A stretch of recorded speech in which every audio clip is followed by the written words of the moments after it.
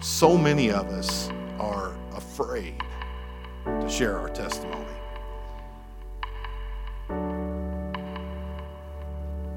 Especially in the workplace. The ridicule, what am I going to say? What am I going to do?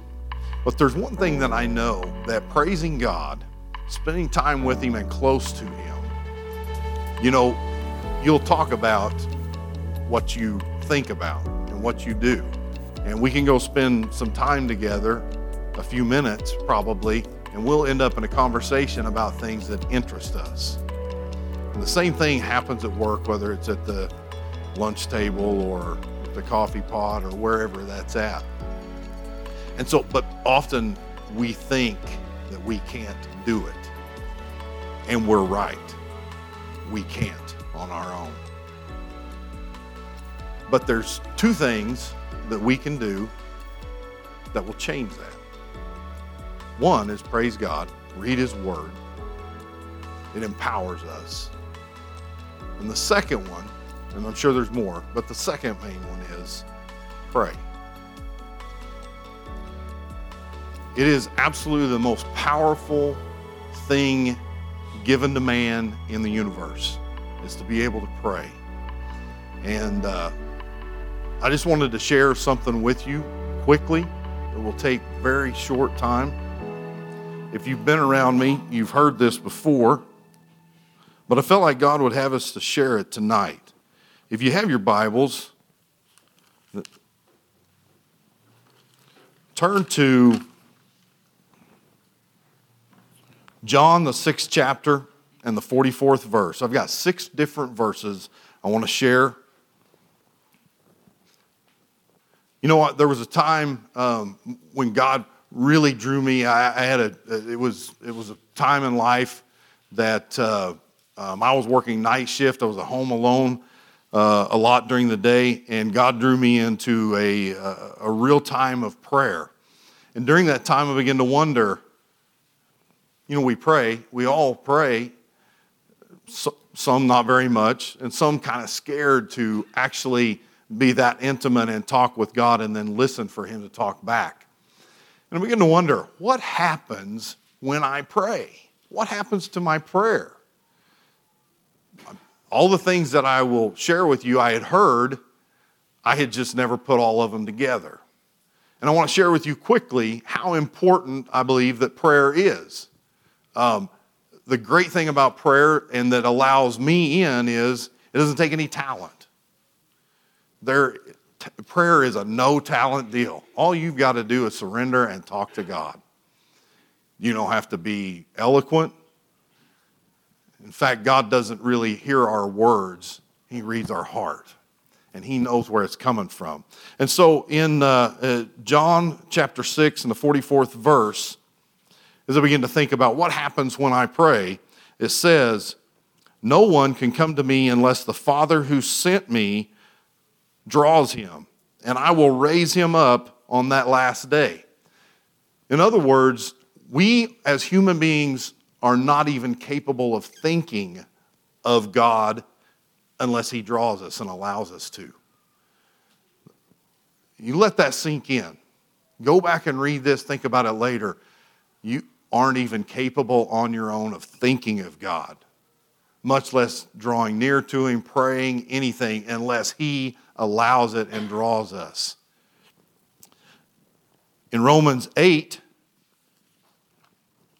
in the 26th verse, then we get on our knees and begin to pray. It says, "Likewise, the Spirit helps us in our weakness, for we do not know what to pray for as we ought. But the Spirit Himself intercedes for us with groanings too deep for words." So we finally humble ourselves and begin to pray. But the Bible tells us right here that we don't even have sense enough to pray as we should.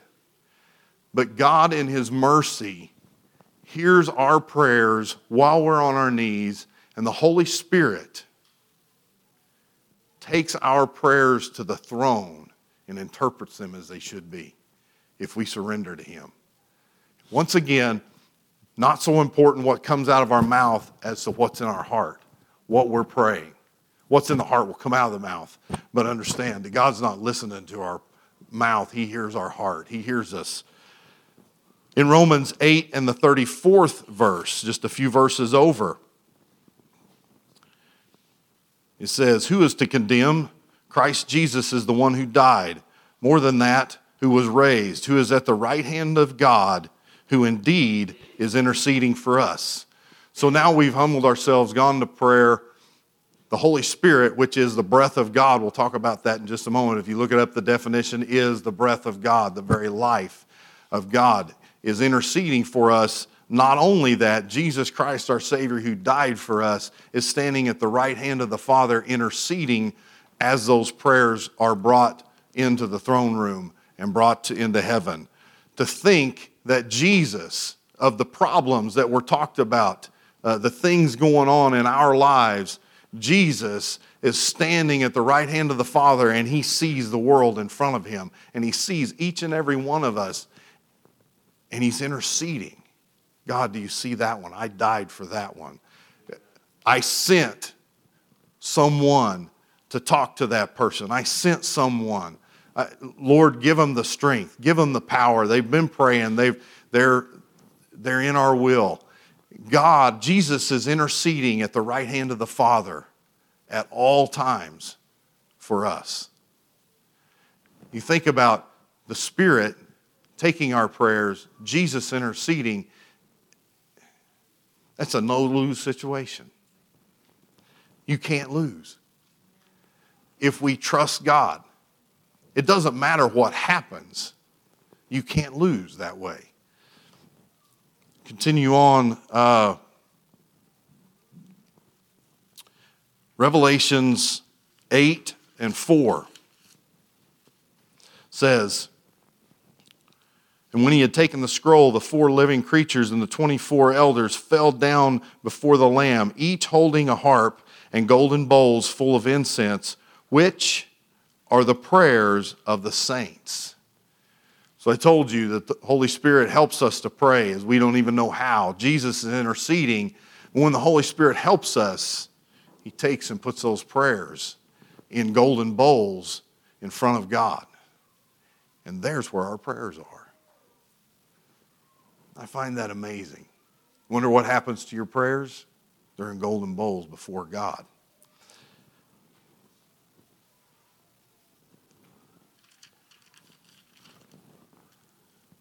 In chapter 8 and the 4th verse says, and the smoke of the incense, is talking about the prayers in the bowls, the smoke of the incense with the prayers of the saints rose before God from the hand of the angel.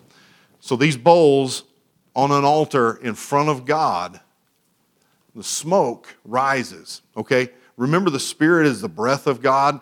He's breathing our prayers in constantly out of these bowls that are on the altar in front of him. You just wonder what's going on in heaven. Holy, holy, holy all the time. And then prayers are coming in. Or are they? Are you praying? Are there prayers? Here's the answer, and here's what's going to happen to each and every one of those prayers. This is what God's going to do. The very next verse, chapter 8, verse 5 of Revelation says, then the angel took the censer, filled it with fire from the altar, and threw it on the earth. And there were peals of thunder, rumblings, flashes of lightning, and an earthquake. Every last prayer that a Christian prays goes into those bowls, and it will be answered. Essentially, the earth will be judged with those prayers.